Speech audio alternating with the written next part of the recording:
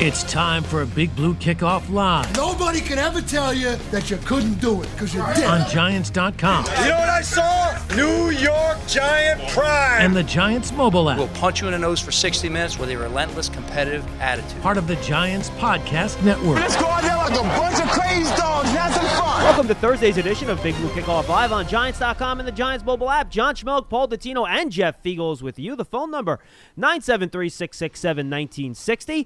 And Big Blue Kickoff Live is part of the Giants Podcast Network, which is presented by Investors Bank. You can find it on the Giants mobile app, podcast platforms everywhere, and at Giants.com/podcast. So today, folks, last year during the offseason, our very long offseason, we took some time and we made some predictions for the upcoming year.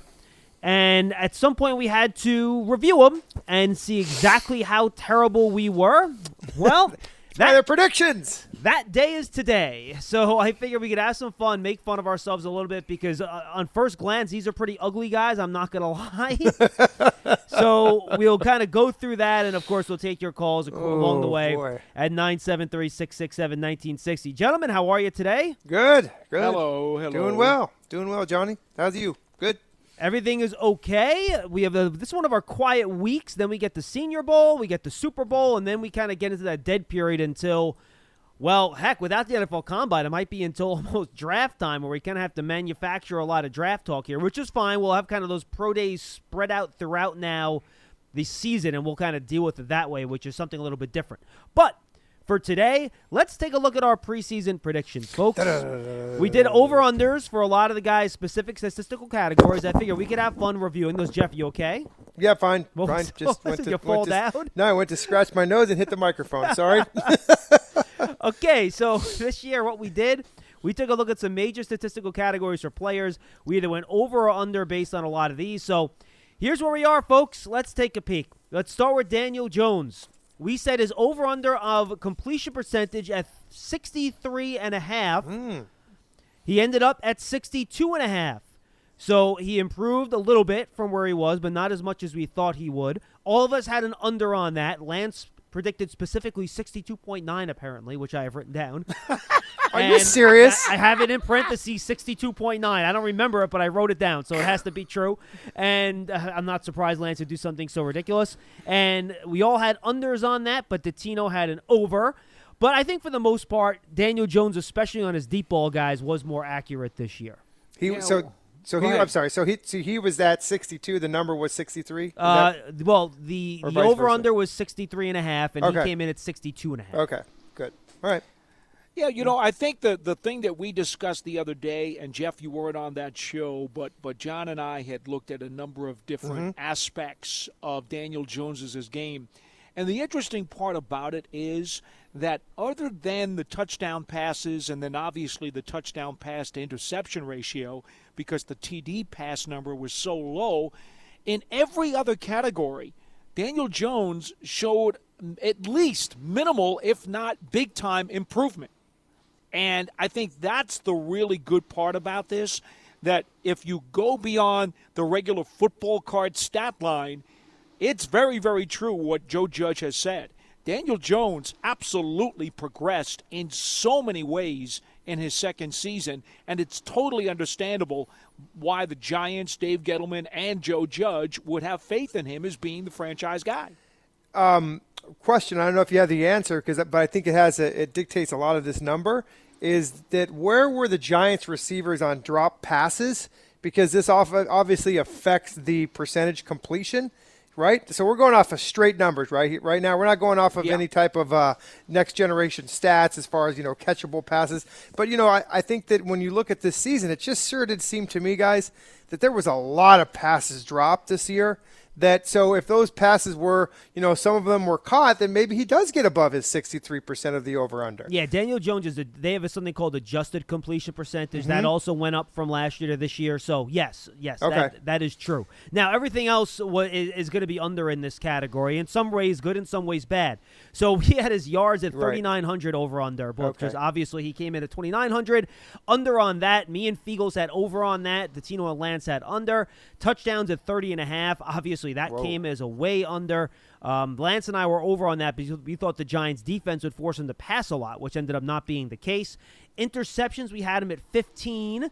That ended up being under, which Ticino was right on. The other three of us were wrong on that. Really? And then fumbles at 12.5. He finished with 11. All of us had an under on that except for Lance, that was over. So I think the overall production, guys, I think what kind of fooled us on Jones was how the Giants offense had to operate this year. I was operating under the assumption that the defense was going to be pretty poor and they were going to have to throw a ton. Once that wasn't the case, it made sense that a lot of these numbers were a little bit lower than we thought they were going to be. Yeah, and we'll get to Saquon sure enough. But, I mean, I was, and I think, I don't know who else went with me, but I was anticipating a lot more completions and yardage in the passing game from 26. So I think that's kind of where I went over for the numbers, and I think that was part of it. So, and obviously that didn't happen. Yeah, obviously we're not going to go through all of Saquon's numbers here because every single one of them is obviously going to be under. That doesn't make a whole lot of sense. So we'll jump over that. Now let's go to the receivers where I think it's interesting. So what do you want to go here? Do you want to go Slayton, Ingram, or Shepard first, guys, or Tate? What do you want to do? Let's go Ingram first. You want to go, Jeff wants to tie in his Ingram Hill. Here we go. All right, so for Ingram, wow, these actually turned out pretty well. So for his reception numbers, I set the over-under at 59.5. He finished with 63. All of us had over on that, and we're correct, except for Paulie Dots, who came in at 59.5. The over-under we set for yards was 715. Ooh. Fiegels was over on that. The rest of us were all under. He finished with 654. And then touchdowns, we set his over-under at 5.5. He only finished with 1. Me and Fiegels were over on that touchdown mark, and Dots and Lance were under. So I think we actually nailed Ingram's stats pretty well. Now, as I said, Jeff was all in on Ingram this year, so he was over on everything. But I actually think his production, guys, just based on where we thought it was going to be, since he played all 16 games, was actually pretty in line with what we thought. Yeah. This whole over-under thing and fact fiction in 2020, like the whole year, it was stupid. I was horrible from start to finish with all of this stuff this year, including our pregame stuff. So, but I was all in on. And by the way, I thought that he was going to have a super year because I think that this offense was going to really be designed around him with Saquon too. So that's obviously why I went over on everything. But yeah, I think you're right, John. I mean, pretty much the numbers that you picked out of there pretty consistently is what he hit at.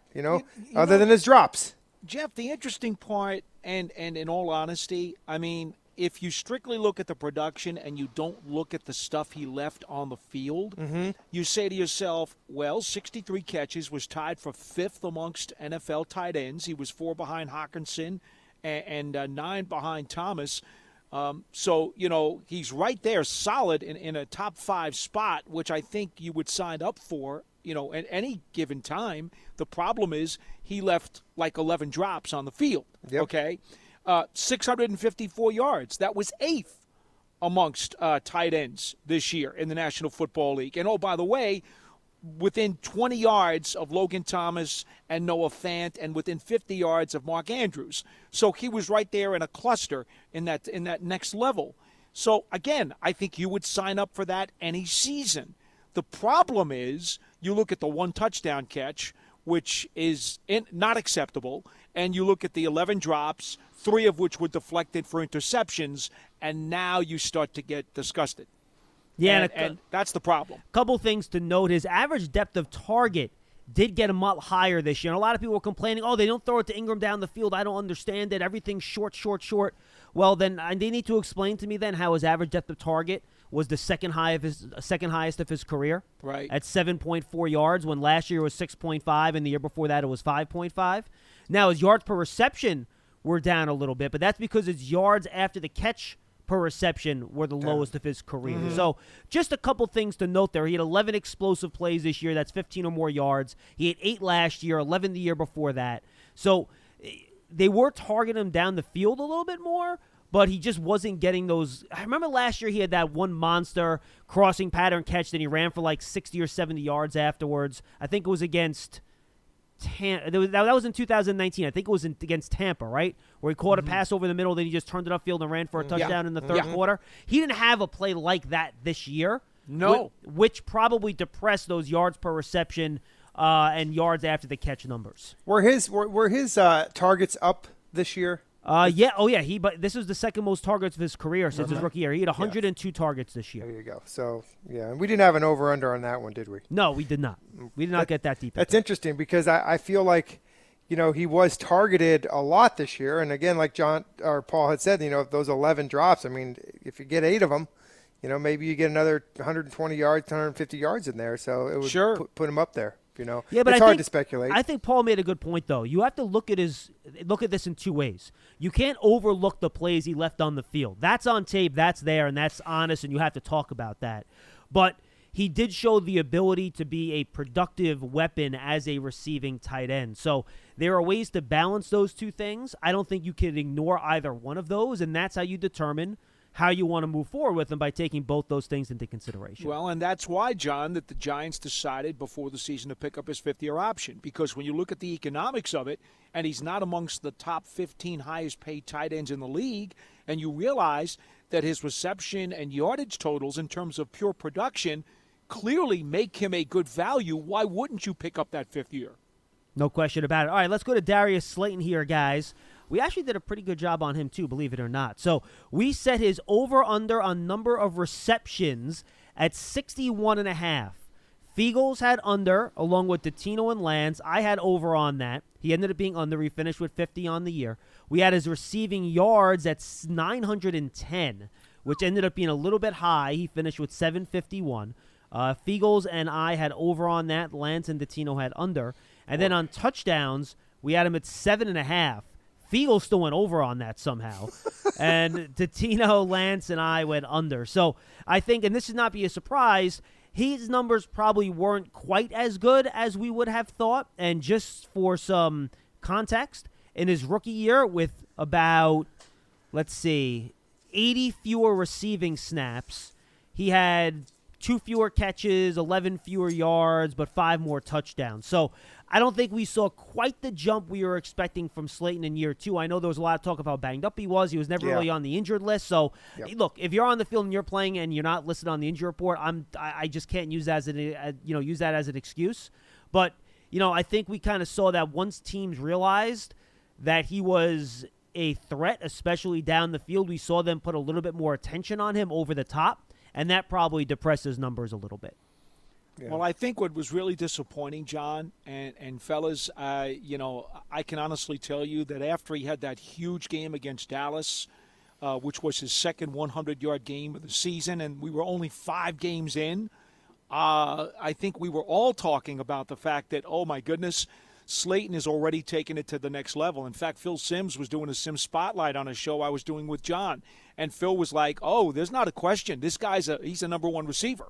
I mean, look, he's doing it." Well, he didn't have another 100-yard game the rest of the year, I think that's rather disappointing because it really looked as though he had accelerated his development, and then whether or not it was the foot, who knows? But it just did not happen. Yeah, I got to think the injuries had a big part of it. Just as far as his production down the field, like the first year, we got excited about this guy. We didn't know really what he was going to become, and all of a sudden he's catching these balls down the field. And that's why I went over last year. I was excited that he was going to be put into this new offense that Jason Garrett was going to run, more vertical offense, and he was your guy. And I was just hoping that they would have hooked up a little bit more than they did. But I think the injury had a lot to do with his production being down this season. I think it could have been. The other thing is, Jeff and John both, I had him for double-digit drops this year. And that's it didn't go as noticed as Ingram's because he had 3 deflections, did Ingram, that wound up resulting in interceptions. Slayton did not have any of those. But double-digit drops for your top receiver is not a good number. All right, let's jump over to Sterling Shepard. He missed a few games due to injury, and we kind of tried to bake that in because he always misses a couple each year. We had his over-under on number of catches. How about this, guys? At 65.5, he finished with 66. Wow. How about that? So Fiegels and Dottino were under on that. and Lance. I was the only one that was over, so I'm the only one that got that one right by the grace of God. The receiving yards, he finished with 656. We had set the over-under on that at 720, so we were in the neighborhood. Fiegels was under on that. He got that right. Lance, Datino, and I were over, so we got that wrong. In terms of his touchdowns, we had his over-under at 4.5. Oh, he finished with 3. Also close. Fiegels was over on that one, which was incorrect. Datino, Lance, and I were under on that. So I think Sterling Shepard had a good year, guys. And you take a look at his numbers, they're kind of in line with what he has always done. And for me, he is the Giants' best receiver. Now, he's not you're going to be a number one that you're going to line up outside and he's going to, make all these contested catches and run past a bunch of guys for monster plays.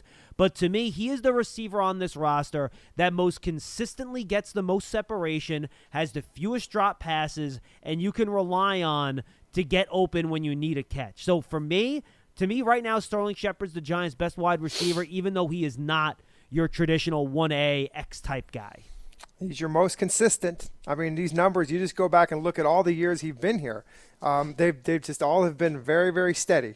And, a lot of times people just don't get excited over that because it's not sexy and he doesn't have the big numbers. But you know what, guys? An offense needs a receiver like him. They got to have a guy that they can go to that that the numbers are going to be there day in and day out. We know that he's going to miss a couple games every year. He always does. It's very difficult to stay healthy in this league anyways, right? But I think that he's a guy that I agree with you, John. He's a very good complementary receiver to a number one. Whether the Giants get that number one or not, I don't know. But he will always be that guy that will consistently get you the numbers that we put on paper. And look at that numbers. They were close. Those were really close to what we had.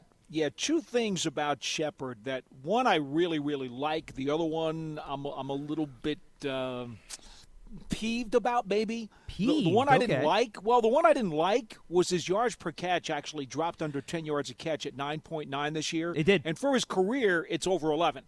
And so his yards per catch for a guy who's mostly playing out of the slot and is going to get manned up, I'd like to see more yards per catch. And, we talk about the separation he gets, and he's actually, I think, John, you have more of those, funky stats than the rest of us do. I think his separation was one of the top 10 or 15 in the league. Yeah, I don't have that handy. I can tell you his yards per catch dropped 0.2 from last year, 10.1 to 9.9, and most of that had to do with his average depth of target. So last year he was at 10.2 average depth of target. This year he was 8.6. Yeah. So that's where most of his drop came there. His actual yards per catch per reception was almost identical last year this year. Mm-hmm. All right, so but that means then he's got to get more yak. And so I'm disappointed in that because for his career he's averaging 11.2 yards per catch. And I need to see more yak out of a guy who does so well in getting separation before the ball gets there, then makes the catch. I want to see him, use some of that space to his advantage after he gets his hands on the ball. So I do want to see some more big plays out of him. His longest reception of the season was 29 yards. And that is by far the lowest of his career. Yeah. That bothers me. Now, what I love, I think I had him for only 2 drops all season on 66 grabs, which is a wonderful percentage. In my book, you always want the guy's drop percentage to be 6% or under his total amount of receptions. So he did very well there. And I think what you look at when we're looking at a lot of these guys is I think it reflects two things that I think the Giants offense needs to do a better job of last year. And that's something we've talked about, right? We need some more chunk plays in the passing game, and that means more passes downfield. Daniel Jones' average depth of target was down this year from last year, too. I think that needs to get elevated back up again a little bit. So I think that's important, number one. And I think number two, there needs to be more plays where you can get these guys the ball either on the move or in space where they can get some more yards after the catch. And we talked about this last week when we looked at Daniel Jones's numbers, guys. And the yards after the catch for a lot of these main wide receivers, Slayton, Shepard, and Ingram, they were about static from last year to this year. But guys like Barkley and guys like Tate, they did not have those yards after the catch that they had in prior years. So I think it's important to kind of take a look at those numbers and figure out how this offense, whether it's throwing the ball down the field or creating more yards after the catch, can just get more explosive plays, because it's just really hard, Jeff, to consistently get these long drives where you're getting a few yards at a time, because eventually, especially when you have a young, leaky offensive line, you're going to have a holding penalty. You're going to have a sack. And when you can't get those explosive plays, it's hard to make up for those when they happen. Yeah, I agree. The other thing that I think you need to do is you really have to design plays to get the ball to these guys so they can make plays after the catch. Exactly. You know? So I feel like, a lot of times we saw this season, and at least I had noticed it, that, every time the guys caught a football, there was a defender right there, taking them right down to the ground. So that's either by design or by defense, because they're covering the receivers very well. But I would like to see a little bit more. Now, I think a lot of that has to do, too, with not having a threat of somebody being able to throw the football down and getting a little bit deep on their coverages, or maybe playing a little off more than normal. That didn't happen this year. These guys just pinned up them. They Jeff, were just constantly. That has to do with the receivers being able to create separation on their own, too, right? That's right. And they have not done a good job at that. We talk about these receivers in the draft and even free agency. It's imperative that they're going to go out and get a number one guy. He better be able to get off the football and get some separation and make some plays, because that drove me crazy all season. Though, Jeff, that's part of that overall generic philosophy of take what the defense gives you. Now, we know what the Giants defense did. They decided they were going to play a lot of zone, and they wanted to take away big plays. So it was good for the Giants defense to show that, because they forced other teams to take what they gave them, and they made it difficult on other teams to make big plays and get those explosive touchdowns. Well, flip it around to the other side. Other teams' defenses saw that the Giants' offense was muted. They saw that Slayton wasn't himself. They saw that Jones had some injury troubles later in the year. They saw that Barkley wasn't there. They saw that Ingram was having trouble with his productivity. They saw that Tate wasn't the same guy. So they said, okay, we're going to do the same thing that Patrick Graham's doing to our offense. And they were like, fellas, Giants, take what we give you. And as a result, that's what you get, because the Giants did not have enough of offensive skill position players that could force a defense out of that philosophy. All right, guys, we have more predictions here on the defensive side, but let's get the calls. If we have time later in the show, we'll get to them. Otherwise, we can just push them to a later show, which is fine, too. We did do Golden Tate and Caden Smith. All of those were under, and they weren't particularly close. So I'm not going to waste everybody's times on those. Needless to say, anyone that went over on those numbers was very, very, very incorrect. Caden Smith finished with just 18 catches, and we know about the down year Golden Tate had in terms of his number of snaps and frankly, targets and all of that, where he just had his production per game numbers were simply way down from what he did the previous year. So that's where we are, folks. 973-667-1960. Big Blue Kickoff Live is presented by the New York Lottery, the new X Series of scratch-offs in the New York Lottery. Multiply your winnings up to 100 times. Please play responsibly. Okay, folks, let's do it. 973-667-1960. Christian is down, I think it was Virginia. Christian, what's going on, man? How are you? Hey, guys. How you doing? Good. While I was on hold, I looked up some of this stuff for you. I got so the Giants were 7th in drops in the NFL at 22. And for reference, the Cowboys were 1 with 31 drops, and the Steelers were 2 with 30. But if you wanted to defend Daniel Jones and the offense in general, so if you look at Dallas and Pittsburgh, they were also 1 and 2 in pass attempts. Pittsburgh with 42 and Dallas just under 40. And then the Giants were 26th. So if you look at that, that's kind of a defense of Daniel Jones if you want to dive deep, if you're 7th in drops. Well, Colin, to be fair, before you base everything off of those numbers, I grade my own. I had the Giants for over 40 drops this year, but I'm really tough because I have a coach's mentality, and my coach's mentality says if my guy gets 2 hands on the ball, then he's got to win it. Yeah, but Christian, to your point, drop rate is more important in terms of number of drops per target. That is the more important number than the total number of drops. Sure it is. And also the not all drops are created equal. Are you dropping them on 3rd down? Are you dropping them to win the division? There's a lot. Sure. Not all drops are created equal. No doubt. So that's just something I looked up while I was listening. So The one thing I wanted to ask, I talked to this when I was screened for the call, and I'm not sure how deep you guys want to dive into this, but do you know anything about the 2020 CBA? It's called Proven Performance Escalator. Do you guys know about that? Yes. So I guess that affected our cap overnight for the. Yes. I guess what it does is the 2nd through 7th round picks, if they hit certain snap percentages, their base salary increases. Right. And that does definitely affect our cap if you look at who qualified for that. It was B.J. Hill, Lorenzo Carter, Isaac Yadam, and Will Hernandez all got $1 to $2 million more towards our cap. Mm-hmm. And I say that to say this. And I heard a lot of good stuff you guys were talking about. And we talked yesterday about Jason Garrett went back and forth. So if you look at the league in itself, would you guys agree that it's trending, or it not trending? It is an offensive-driven league. Not to discredit defense, but would you say it's an offensive-driven league? Yeah, that's fair. Mm-hmm. Okay, and I understand exactly what you were saying, Paul. What I loved was you said that in terms of limiting big plays, I think you can equate that if you go to advanced numbers. When you limit big plays, that equates to winning. Sure. And Patrick Graham took that away, and I look at Dalvin Tomlinson and our guys up front. They really allowed us to play the run, but not bring extra people to the party in the box. Well, Christian, here's the thing. Yeah, a big trend in the NFL now, Christian, is trying to play. Remember we went through that whole single high safety craze with cover 3 for a few years? Yeah. Well, now defenses are tending to go the other way, and you've seen it with the Bears the last couple of years. The Rams did it a lot this year, where teams are trying to play their 2 safeties deep a lot more, and you're right.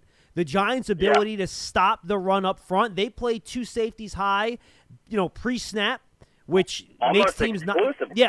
almost all the time. Now, look, post-snap, they would sometimes drop the guy down and move guys around. That's fine. Yeah. But, yes, That's awesome. yes, that is something the Giants were able to do in a large part because they were able to stop the run with their front. That is correct, yes. Now, I ask this not to jump and pick apart every single contract, but obviously the cap going down especially, and with those escalators hitting, you're not going to be able to do everything you want to do within the construct of a cap. And you look at guys like Dalvin Tomlinson, and you look at guys like Kevin Zeitler, who are slated to either earn a bunch of money or are already on the books for a bunch of money. And it really sucks and stinks to think about, losing good players like that. And I'm just interested in your thoughts as the league evolves to a more, I hate to say this because I'm old school like you, P-Dot, it's trending more and more to like a 7-on-7 league. And how much, and I love Dalvin. He's homegrown, and I love his attitude. He does everything right. He's durable. But in today's league, how much of a luxury do you think paying a guy like that $10, $11, $12 million is, as opposed to getting, going and taking a big swing on somebody to immediately help Daniel Jones in this offense, which we went over yesterday, regardless of whether you think the reasons are. We were 31st in a 16-game sample size. We definitely need more weapons, as you guys said yesterday. So I'm just interested in an overall philosophy, how you guys think of where you invest your resources, and as far as which spots are luxury and which spots are more of a premium. And I'll take that off the air. I appreciate it. No, I appreciate it, Christian. Look, I think your question is the one that's going to dominate our offseason conversation, right? I mean, how much do you value the run-stopping defensive tackle, which is what Dalvin Tomlinson is? Look, he's not much of a pass rusher. That's fine, but he's really good at what he does, and he is a great guy, and he's a great teammate. He was the Man of the Year nominee from the Giants, all that stuff. So how do you weigh that versus other things? And now I'll let you guys attack that if you want. I just want to make one quick point. The thing with the dropping cap, I know people are like, oh, you're not going to re-sign any of your guys. Well, here's the thing. Nobody's going to have money to spend. So it's not like now that Dalvin Tomlinson's a free agent, all these other teams have these cap space, they're going to want to throw at Dalvin Tomlinson. Well, where are these other teams getting the money from? There just aren't going to be many teams with cap space, guys. So my theory on what this offseason is going to look at, and then we can kind of take the broader philosophical question that Christian asked. To me, I think we're going to have an offseason where we're going to see a bunch of guys sign one-year contracts for not a ton of money, because that's all teams can afford. And then you're going to have one of the most massive, gigantic, huge 2021 free agent classes we've ever seen. because you have a bunch of guys coming off one-year contracts. You have your normal group of guys coming off rookie contracts, and the cap will get back up to kind of where it was before, so teams will have more money to spend. That's what next 2022. Yeah. I'm sorry, Jeff. Yep. After the 2021 season. So that's what I think is going to happen. Just on the outside looking in. Maybe I'm underestimating the amount of cap space that's going to be around, but I think it's going to be very hard for teams to just throw money around this offseason because of the cap, but that's just me. Well, I think that, there are a lot of teams around the league that do have more money than the other just because of the way that they're built. Of course. But again, normally in a normal year, you're going into a year where there's always more money because this league makes a lot of money, but not this year. So I think you're correct. I think, there's always ways to, and I think we all know this, there's always ways to get cap space by restructuring guys, cutting guys, things like that. And we don't know what's going to happen with the Giants. And we don't even know how much they're going to have left to spend here. But that each team has the ability to create cap space by doing the things that I just mentioned. So, but the problem you have, John, like you said, is that there isn't a lot of money.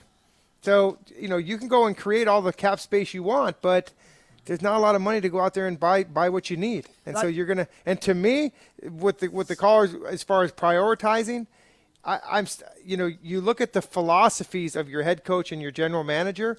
I don't have to tell you what the philosophy of Dave Gettleman is. Or Joe Judge, for that matter. Or Joe Judge, for that matter. So to answer your question, I think it's really built into those two things and those two guys.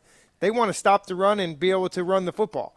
When they got your hog mollies and you got your big dudes up front, I think that's a big concern and a big priority for this team. Your thoughts, Paul? Well, I think the other thing that you have to throw into this is the law of supply and demand. Because, for example, we know that, let's just take this particular season with the Giants. We all pretty much agree that their top three priorities, in no order, are the corner 2, the edge rusher, and the wide receiver 1. Well, going into free agency and going into the draft, that it's going to be a hell of a lot easier to get that wide receiver 1 than it's going to be to get the other two positions.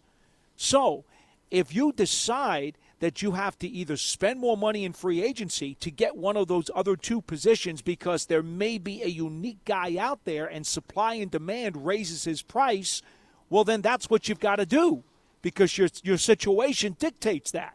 So I think Christian's question is outstanding.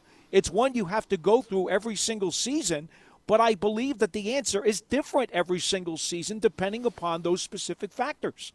Like, I would be surprised, and look, I'm not trying to put values on guys, but I have a hard time to believe in this climate this offseason another team's going to show up and throw the kitchen sink at a guy that's not going to be a high sack guy in the defensive line. I just think that, that's not considered a premium position in the league. Snacks Harrison was probably your guy in that situation, right? Sure. Or you want to go to Linval Joseph, even before that.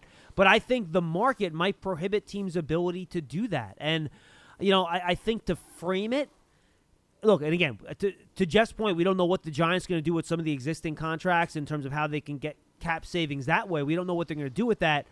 But I'm not sure we're at the point where we have to frame it. Well, you either re-sign Dalvin or you can go out and sign Kenny Golladay or Allen Robinson, whatever. I don't think you necessarily have to frame it that way because I'm not sure that's going to, in the end, be the choice until we see exactly where this cap is, what guys get franchise tagged, and how much money is going to be out there. That tag's soon, right? Isn't it February? No, the tags, I believe the deadline is the first or second week of March, Tino? Yeah, that sounds about right. right. I actually have the numbers but here. But it's soon, though. It's soon. Here. So, that's something that we have to look at, too. At what positions do you see these guys that we're talking about, the free agents who are with the Giants, which one of these guys has a propensity to maybe get that tag this year? All right, February 23rd to March 9th is your tagging period. But here's the question, Jeff. You mentioned, like before, or maybe you just said it, John, Linval Joseph. This is a guy who we all knew when the Giants drafted him. He had some really good years here. Lived through his rookie contract, and we all knew he was a really good player. We're talking about a guy who twice had 59 tackles as a defensive tackle, and in his last 2 years here had 4 sacks and 3 sacks. No, he's a now, great to player. be perfectly frank with you, his performance is not a whole lot different than what Dalvin Tomlinson's been doing the last year or two. They're very similar They're players. very similar players. And I think the Giants and Giant fans probably regretted the fact that they let Linval Joseph walk out the door, right? But look what happened. The Vikings came in and gave him a Brinks truck. Right. And all it takes is one team. Right, you're right. To give them a Brinks truck, and that guy's gone, and you can't blame him. And I agree with you, John. Because of the cap situation around the league, there's not going to be very many teams in the market to blow away a Dalvin Tomlinson. The problem is, Dalvin Tomlinson only needs one team to blow him away to leave. That's a good point. Yep. And it might, the Giants are very consistent, and you guys know this. I know it from when I played with them. Is that when they're ready to go to free agency on players, they have a market for that player. They know they put a tag on him, not a franchise tag, but they put a number on their players. This is what we're willing to pay somebody, and if they don't want it, then they let them go and look and test the market. Now, a lot of guys go out there and think that they're gonna, hence Marcus Golden, going to go out there and think that their market's going to give them a lot more, and it doesn't. So, maybe this is one of those years where the players look at themselves and say, listen, I know there's not a lot of money out there. I'd rather just sign a one-year deal, like John was saying, and then let's see what it bumps back up to in 2022, unless somebody throws a lot of money at me. But it's going to be very interesting, and we're going to get to see it sooner or later because free agency starts first. And, John, if I can add one other small item here, this is why we always warn people on BBKL all the time. Is it like the zillionth time we're going to say this? Stop freaking out about how much cap room a team has, because that number is always flexible and it's always fluid and it's always going to move, and you never know every year exactly what it's going to be based on what the league tells you. Then you don't know if they're going to tweak or change the rules a little bit, because that may open things up. Then you've got incentives that are going to get met that you didn't know about. Then all of a sudden some guy made an extra $100,000 or an extra $1 million because he had an incentive that you were unaware of. So that changes the number. And then, of course, there's always the opportunity for a team to redo somebody's deal or extend somebody's deal, and Jimmy with the numbers that way. It's why I can't stand when people read the newspaper articles about salary cap stuff and they think that is something to chew on. That stuff is so ridiculously wrong and vague, and they're pulling numbers out of their butt. We can tell you that the NFLPA today says the Giants have X number of dollars, $4.8 million on their cap. But you know what? When push comes to shove and it all shakes out in the wash, I guarantee you that number is not going to be accurate. It will not. It will change between now and the time that free agency opens. I guarantee you that. Yeah, and just to talk about what Christian said first before we get back to the calls, this was something new in the 2020 CBA. It's called, to his point, player performance escalators in the contract, and they basically put these in to reward players on their rookie deals that play well. So there are 3 levels to it. So basically, 60%. If a player plays 60%, these are players entering the 4th year of their contracts. Okay, so year number 4. If the player plays 60% of the snaps in 2 of his first 3 seasons, he gets a raise equal to the RFA original round tender amount. If it's 55% each of the first 3, it's the RFA original tender amount plus $250,000. And then level 3 is Pro Bowl one of the first 3 seasons. He gets the full RFA second round tender amount. So that's how they work that. Obviously, those numbers are complicated. We need to get into them. But bottom line is that if you're entering your 4th year and you played real well your first 3, your salary is going to get naturally escalated due to the CBA. And since the Giants have played so many of their rookies that were picked in that 2018 draft, Lorenzo Carter, Will Hernandez, et cetera, yeah, their numbers are going to go up. Now, it's not going to be, $5-6 million that's going to kill your cap, but still, if you have 3 or 4 guys that go up X number of dollars, it's going to add up in the long run. And it's built in. I mean, you can't think that Dave Gettleman and Kevin Abrams aren't sitting around thinking that we know this is going to happen. Of course. Right? I mean, so you got to kind of put a little to the side, and like Dave Gettleman has said, you got to put $20 million aside for this and that, and they got a number in mind, but they're also speculating or guessing that what the cap's going to be the following year. So coming into this season with what the COVID had to offer, you kind of had an idea what where you're going to be, and it's not going to be much. But to Paul's point, there's always money, folks. You can always find it. You can grab it somewhere, restructure, cut guys. It happens every single season. There's always those casualties that come from the cap. But remember, guys that you want to keep, but you just can't. Every time you restructure, you eventually have to pay the piper on that, though. It's dangerous. It hurts you down the road. Yes, 100%. And look at some of these teams now that you had mentioned, John. Like, not everybody has a lot of money. You're right. Some people have more money than others, but there's a lot of guys that are strapped. Well, the Falcons are $30 million over the cap. Unbelievable. Yeah. See, that's why you have to be very careful that when you do a restructure, it's got to be with a guy who was really in the prime of his career. Right. Because if he's anywhere past that, you will wind up paying dearly on the back end. I'll give you a great example, right? The Giants have Jabril Peppers now. Going into the last year of his deal, and he's got a $6.7 million base. Now, the Giants know this guy's going on to 26 years old. He certainly has another 3, 4, 5 really good seasons left in him. So if you really wanted to get his cap number down, what you do is you sign him to an extension, but in reality it's a new contract because you redo his number in 2021 and then add 3 more years onto the back end of it.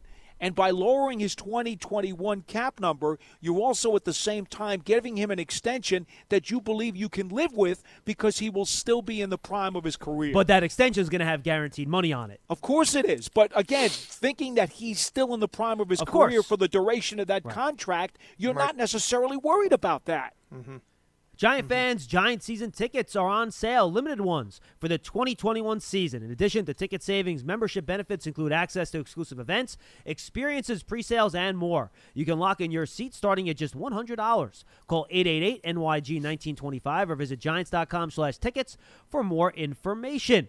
Giant fans, get a New York Giants checking account from Investors Bank with the Giants branded debit card, security features, and discounts at the Giants online shop. You can earn up to $250 when you open an account at investorsbank.com/Giants, member FDIC. And folks, one more reminder that Big Blue Kickoff Live is presented by the New York Lottery. The new X Series of scratch-offs from the New York Lottery multiply your winnings by up to 100 times. Please play responsibly. Let's go back to the phones at 973-667-1960. Caller, you're on the line. What's your name? Where are you calling from? Hi, can you hear me? Yes, I can. Yes, hi. It's Duke from Queens. Hey, Duke, what's up? So I have 2 questions, and I also want to give Paul praise, which I don't do enough. But I love the point you made, Paul, about Shepard's his separation not equating to yak yardage.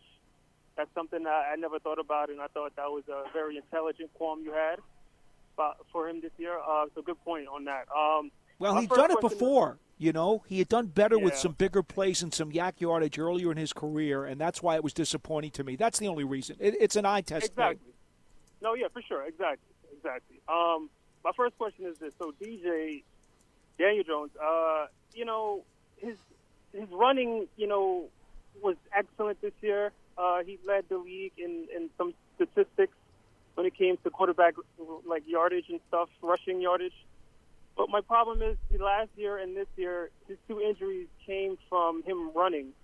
And I just wanted to know, how would you handle that moving forward? Because if one of your quarterback's strongest assets is running and yet it's leading to injury, how do you go about sort of maybe both enabling him to do that and sort of restricting the injuries? How would you handle that situation? I think, first of all, you tell him to slide a lot more. And you tell him, no, seriously, and you tell him even in these design runs, if you're sacrificing 4 yards even, 5 yards even, by sliding to avoiding a guy, tweaking your ankle or you pulling your hamstring, do it. And I think that's fine, and I think that's okay. I think that's how you do it. You don't want to take that weapon away because I think especially once Barkley's back, having that read option as a weapon makes things even more dangerous, and you can kind of spring Barkley for some more big plays. But I think you tell Jones, look, run the ball here, but look, you don't have to maximize every inch you can get on every play. Look, you still might pull a string here or there. It happens. What can you do? But I don't think you can take it away completely, but I think you do it in a more cautious, reasonable way to try to limit the injuries. Paul, I know you feel pretty strongly about this. Well, yeah, my feeling is really pretty simple. I don't like more than a couple of designed quarterback runs during the course of a game. I would, in my mind, I kind of have an artificial cap number at like 4, and that includes maybe 1 or 2 quarterback sneaks if you need them. You know, Coughlin never called quarterback sneaks with Eli Manning, and that used to tick me off because the quarterback sneak is the easiest way to get a yard or less. So, you know, it always bothered me that we didn't see that, but his feeling was that Eli was going to get hurt, and he didn't want Eli to get hurt. So he would never call a quarterback sneak for him. Well, I come along that philosophy that I don't want my quarterback to get hurt, so I'm not going to call but very, very, very few opportunities for him to, quote, run it. Now, again, if he's going to be moving around with the intention to throw, like Fran Tarkenton did all his years, okay, he would scramble like a maniac back there because there was pressure, but he was running around to throw it, not to advance the ball where chances are more that he's going to get injured. And that's what I would tell Daniel Jones. Like, Daniel, if you need to go, you can go, but we're not going to call 5 or 6 runs a game for you. Now, we're just not going to do it. Now, unfortunately, Paul, Jones's numbers outside the pocket and on the move are not very good. That's not something he's generally very efficient at. Right. So I'm not sure where you kind of draw that line there. I agree with your theory. I'm with you. But that's the one thing I think Jones hasn't shown enough of is his ability to kind of make those off-schedule plays on the move. We haven't seen a ton of that from him yet, despite his mobility. Well, you could escape the pocket by sidestepping somebody or taking 3 or 4 horizontal steps to move the pocket a bit, set and fire. That's a lot different than throwing on the run like Russell Wilson or Kyler Murray or Mahomes might do. You know, they're throwing on the move, and they've been very accurate and dangerous doing so. I agree with you. Daniel Jones does not do that very well. Well, generally, that doesn't mean he can't get out of the pocket. Right, but generally when you're getting out of the pocket, there's some large 300-pound gentleman chasing you. So it's hard to stop, set, and pass when you got somebody up your butt trying to chase you out of the pocket. Look, Jeff, I want you to address this because Eli was not a Kurt Warner statue back there. Eli was able to sidestep guys and get rid of the ball. I think the offense has to be, Daniel Jones is a guy that he can make big plays with his legs. So I don't want to take that away from him. I'm kind of going to go a little bit where John is saying is let's teach him to be smarter at when he's approaching danger. Let's get down. Let's be smart about that. How did he get hurt in Cincinnati? Well, I Paul, mean, that's listen, what happened, right? Well, listen, but you have to understand the game of football is a physical game. You can't run away from it all the time. No, you can't. So I feel like, I don't want my quarterback to be running 10 designed snaps a game. No, we don't want that. No. But I think that we have to understand that this offense is going to be designed by some of the RPOs because it's successful. I got another idea for you. By the way, all you need is about 2 or 3 RPOs a game That's to it. keep the That's defense really all honest. you need. That's all right. you need. And by the way, so you get 2 or 3 of those, and then you get some of the maybe the scrambles, and he can get a little bit better outside the pocket where if he does run, then again, let's just be smart. Let's just have this talk, get a first down. Don't reach the ball out, tuck it away and go for that baseball slider. Get out of bounds. I got another suggestion for you, and that's just make sure he does a hell of a lot of work with the strength and conditioning guys so that he toughens his body up because, remember, Bill Parcells used to say all the time, Phil Simms is a football player. He's not a quarterback. He's a football player because Phil was as tough and built and as solid and as thick as some running backs in this league. And I would suggest that if Daniel Jones wants to keep doing some of this stuff and it's going to be part of what they're going to do, I would suggest he makes sure that he's got his strength and conditioning program on high test so that he can deal with some of that. I think he's a pretty tough dude. I really do. I think he can handle what it is. But I don't think he wants to have the contact either. He wants to make sure that he gets what he gets and then gets down. I mean, sometimes you can't avoid it. But I think we've seen him let his competitiveness get the best of him here or there, though. I'm with John on that one. Well, that's my point is let's talk about this. Let's start to have a little discussion about. I know you don't want to take that competitiveness away from the player, but we've got to be smart about going forward and trying to get 16 games in. Duke, you have anything else for us? I do. That was all great, though. Thank you. You're welcome. That was a mouthful by all of us. So it was good. Thank you. My second question is drafting Pitts. Now, there's been a lot of mock drafts as of late to show that we're drafting Pitts. There's been a lot of Giants fans who advocate drafting Pitts. But my problem with drafting Pitts, I have a few problems. One of my problems is when you look at some of the best tight ends in the league, they weren't drafted in the first round. So that's Kelsey, Kittle, Goddard, Ertz, Waller, Logan Thomas, and the list goes on. Well, Duke, remember, generally there aren't many tight ends usually taken in the first round period. So right, exactly. Right. But as of late, actually, it's been two. The normal amount as of late, these past maybe 3 years, has been two. Yeah, well, let me think. It's been Evan, obviously, Hawkinson, and Njoku. Noah Fant, was he one of them? Yeah, Fant was one. That's a good one, Jeff. O.J. Howard. O.J. Howard's another one, yeah. So, yeah, I would say about year. 1.5 per year, give or take. Exactly. So my problem, that's my first problem. So if you had, and like the guy you had on before for draft talk, he said this is a strong tight end class. If that's the case, don't you just wait in the later rounds for a Pitts? And especially if you have an Evan Ingram on your team, it's like why just rush to draft Pitts in the first round? Hey, here's the way I look at it.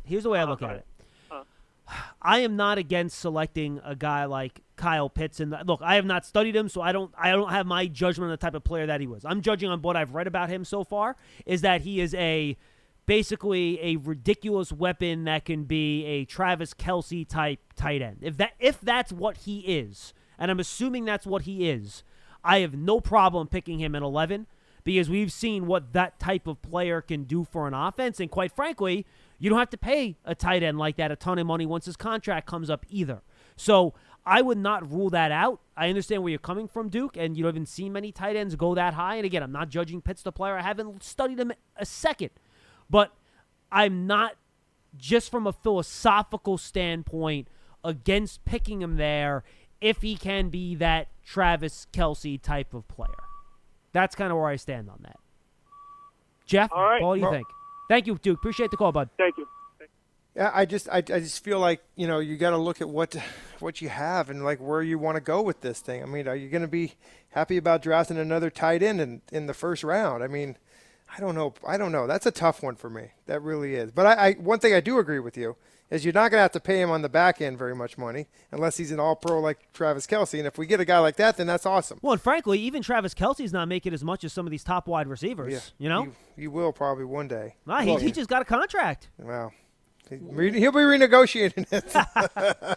I think there's a really simple question to answer here, and that is, what are you doing with Evan Ingram? There are some people who think if the Giants can trade him that they should. Now, we've already discussed the value in keeping his very reasonably priced contract on the roster. Well, to me, Paul, he only has 1 year left on his deal, though. Right. So, but if for some reason there's somebody out there who says, we want to give you a draft pick for Evan Ingram, the Giants now have to consider, are they better off getting the draft pick, saying, okay, the $6 million of reasonable value is not worth keeping around, we'll take the draft pick and we'll draft Kyle Pitts then in the first round.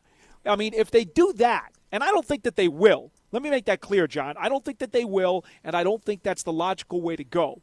But if for some reason they decide that they're going to deal Ingram for a draft choice, then if you draft Kyle Pitts, it makes a lot of sense at number 11. Now, see, to me, I'm not going to let a guy that has 1 year left on his contract dictate who I draft.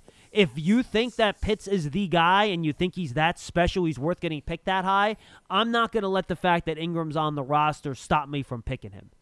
And then I'll figure it out afterwards. That's how I look at it. Well, that's okay. If you think Pitts is that great, then that's okay. Well, again, I don't know if he is or not. I'm saying I don't know either. I haven't looked at enough. I'm saying if that's how the Giants think of him, I would not let somebody who's on the last year of his deal stop me from drafting a player that I think is special. And I think that's a valuable take. 100%. I also think, though, that right now tight end is not one of your three premium needs. If you trade Ingram, tight end does become a premium need. Yeah, but he's still a playmaker on offense, so he kind of helps you on that side a little bit, right? Even if he was not technically a wide receiver. Right. So, I don't know. Jeff? It's a very tough. I think it's a tough conversation because I think you guys both make great points, and to me, I want to still. I'll still have Evan Ingram for a price that I can afford, for a guy that could be can he get a bounce back year? Can we get him to correct some of these drops and stuff? Because when you look at the production he had, he didn't have a bad season as far as you take away those 11 drops or whatever. It was 11, right, that you guys had? Yeah, that's what I got. I'm keeping him too. I agree with you, Jeff. I'm keeping him too. So am but I. Is there a possibility that somebody offers you a pick for him? It could happen. Because in fairness, look, I think What's the pick, though? Jeff, 5th round? No way. Yeah, can we say with some – okay, let's start here. We have one more call I want to get to, and we got to get off in one. So very quickly, are we confident that Ingram is not going to end up being a Kelsey-level tight end? Is he a 60-catch tight end, not an 85-catch tight end? Do we to this point, I think the answer is yes. Okay, he's not going to be. But do we right. think he's going to become that guy or not? No. That's my question. Paul, what do you think? No. Nope. He should have done it by then. He's not a top 3 or 4 elite tight end. I agree He's with in that. a second level. I agree with that. Yep. So that's where I think you have to operate from when you're making that decision on how you want to move Then forward. I would draft him. Then I would draft Pitts. Because let me ask And it's both not of you Pitt, this question. It's Pitts. I'll ask both of you this question, and maybe you'll have different answers. The Giants, we understand, are going to have to do some finagling with their cap. Now, if they were to trade Evan Ingram, that's $6 million they get back. There is no penalty, no guaranteed money on his deal. That's correct. Okay, they get $6 million back on the cap. What if they decide they need that $6 million to sign both Tomlinson and Leonard Williams? They got to get that $6 million back to keep those 2 defensive linemen. Now, if they've got to do that, well, then all of a sudden, now you have to start scratching your head and say, "Oh boy, we had to eat that money. We had to get that money back." I'm doing that deal in a minute. No, but Right? here's the problem, though. I got to make sure I still have resources to bring in a wide receiver. My only off-season addition to your weapons can't just be still have Pitts the draft, for Ingram. John. No, but you're drafting Pitts. Yeah, I know, but you can look at the receivers you can draft get a in the receiver in the second round. No, I know what you're saying, but if if I'm losing Evan Ingram and then my only additions to my skill positions next year are Pitts and a second-round wide receiver, I'm not sure if that's enough. Well, Barkley's going to be too. I know. Yeah, but you got rid of, but you were able to keep the 2 guys that Paul just mentioned, though, because I understand that. But Jeff, would you be comfortable if you head into next season and the only additions to your skill position players are Pitts for Ingram? You lose Ingram, you add Pitts, and then you add a second-round wide receiver. And is that enough you get for Barkley you? back. I understand. I'm talking about passing game. I need a running back. He too, is by part of way. the passing game. I also need a running back in there. Look, I'm not telling you that that's the way I'm going. I'm Right. saying that you have to consider it because it's a viable alternative. Fair. All right. No, This is the talk that's going to get us through the offseason. No, you're 100% right. Yeah. No, Paul, look, it's a very good question. All right, we got one more caller we got to get in. We got about 2 minutes here. Caller, you're on the air. What's your name? Where are you calling from? It's Charlie. Charlie, what do you got? Real quick, 1 point. Real quick, I'm telling you, Pitts is a playmaker. When you watch the tape on this guy, he's better than a lot of these wide receivers, and he's got length, he's got skill, he's built. Charlie And has the other watched thing his is- YouTube highlights, and he's come to his conclusion. Congratulations. No. Yes, Hey, and the yes. other thing is that it might make Ingram even better. On the other side, if this guy is a guy they're going to have to double team, and it might elevate his game. And the thing is, $6 million ain't going to keep you Tomlinson and Leonard. You're going to need a lot more money for those 2 guys to keep. $6 million $6 could be million more is than gonna is going to be more than half of Tomlinson's yearly salary. That could Exactly. go a long way towards doing that. Oh, $6 million goes a long way, Charlie. Don't underestimate the value of that but money. Leonard's going to be about 15 or 20 million, for God's sake. Yeah, right? but there are 2 players in that conversation. Right. Yeah. There is, and the thing is, I'm just saying, like Patriots had Gronk and they had Hernandez, and 2 tight ends, it could elevate Ingram's game. Watching this guy play. No, look, I'm it with you, might Charlie. inspire, I would not you know? be against having Ingram and Pitts on the roster next year. I'd be okay with that. Yeah. And one other thing, Paul Schwartz had a great article on Daniel Jones, and I think if you guys haven't read it, you should read it. I saw it. We're still, and if you're still asking the question, is this guy a franchise quarterback? Then he isn't. And the thing is, Paul, That's not what he said, Charlie. No, that's what His I'm article saying. was very clear that he was in favor of, with some still evidence to be determined, was in favor of Jones being the guy. Did you read the article? But the thing is, it's like a banana split, Paul. You got a banana that's all brown and black, and you got whipped cream that's sour, and you got ice cream that's all melting. I hate bananas, Charlie. You're putting a really nice cherry on top, so that makes Jones fine. I mean, all those stats you gave me, the most important ones is his fumbles, is his interceptions, is his touchdowns. And his interception percentage was down. And his fumbles went down. What planet are you coming from on this one, Charlie? Down from incredible highs.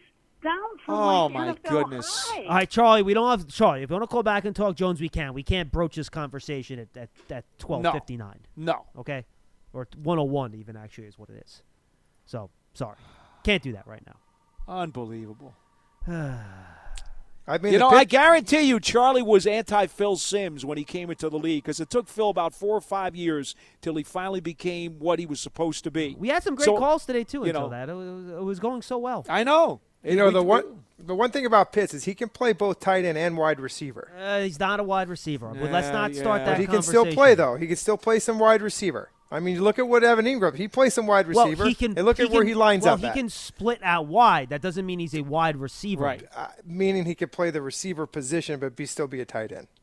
Yes, he can be a detached tight end. How do we use that nomenclature? Yes, that's right. Right. And look, again, I want to make something very clear here.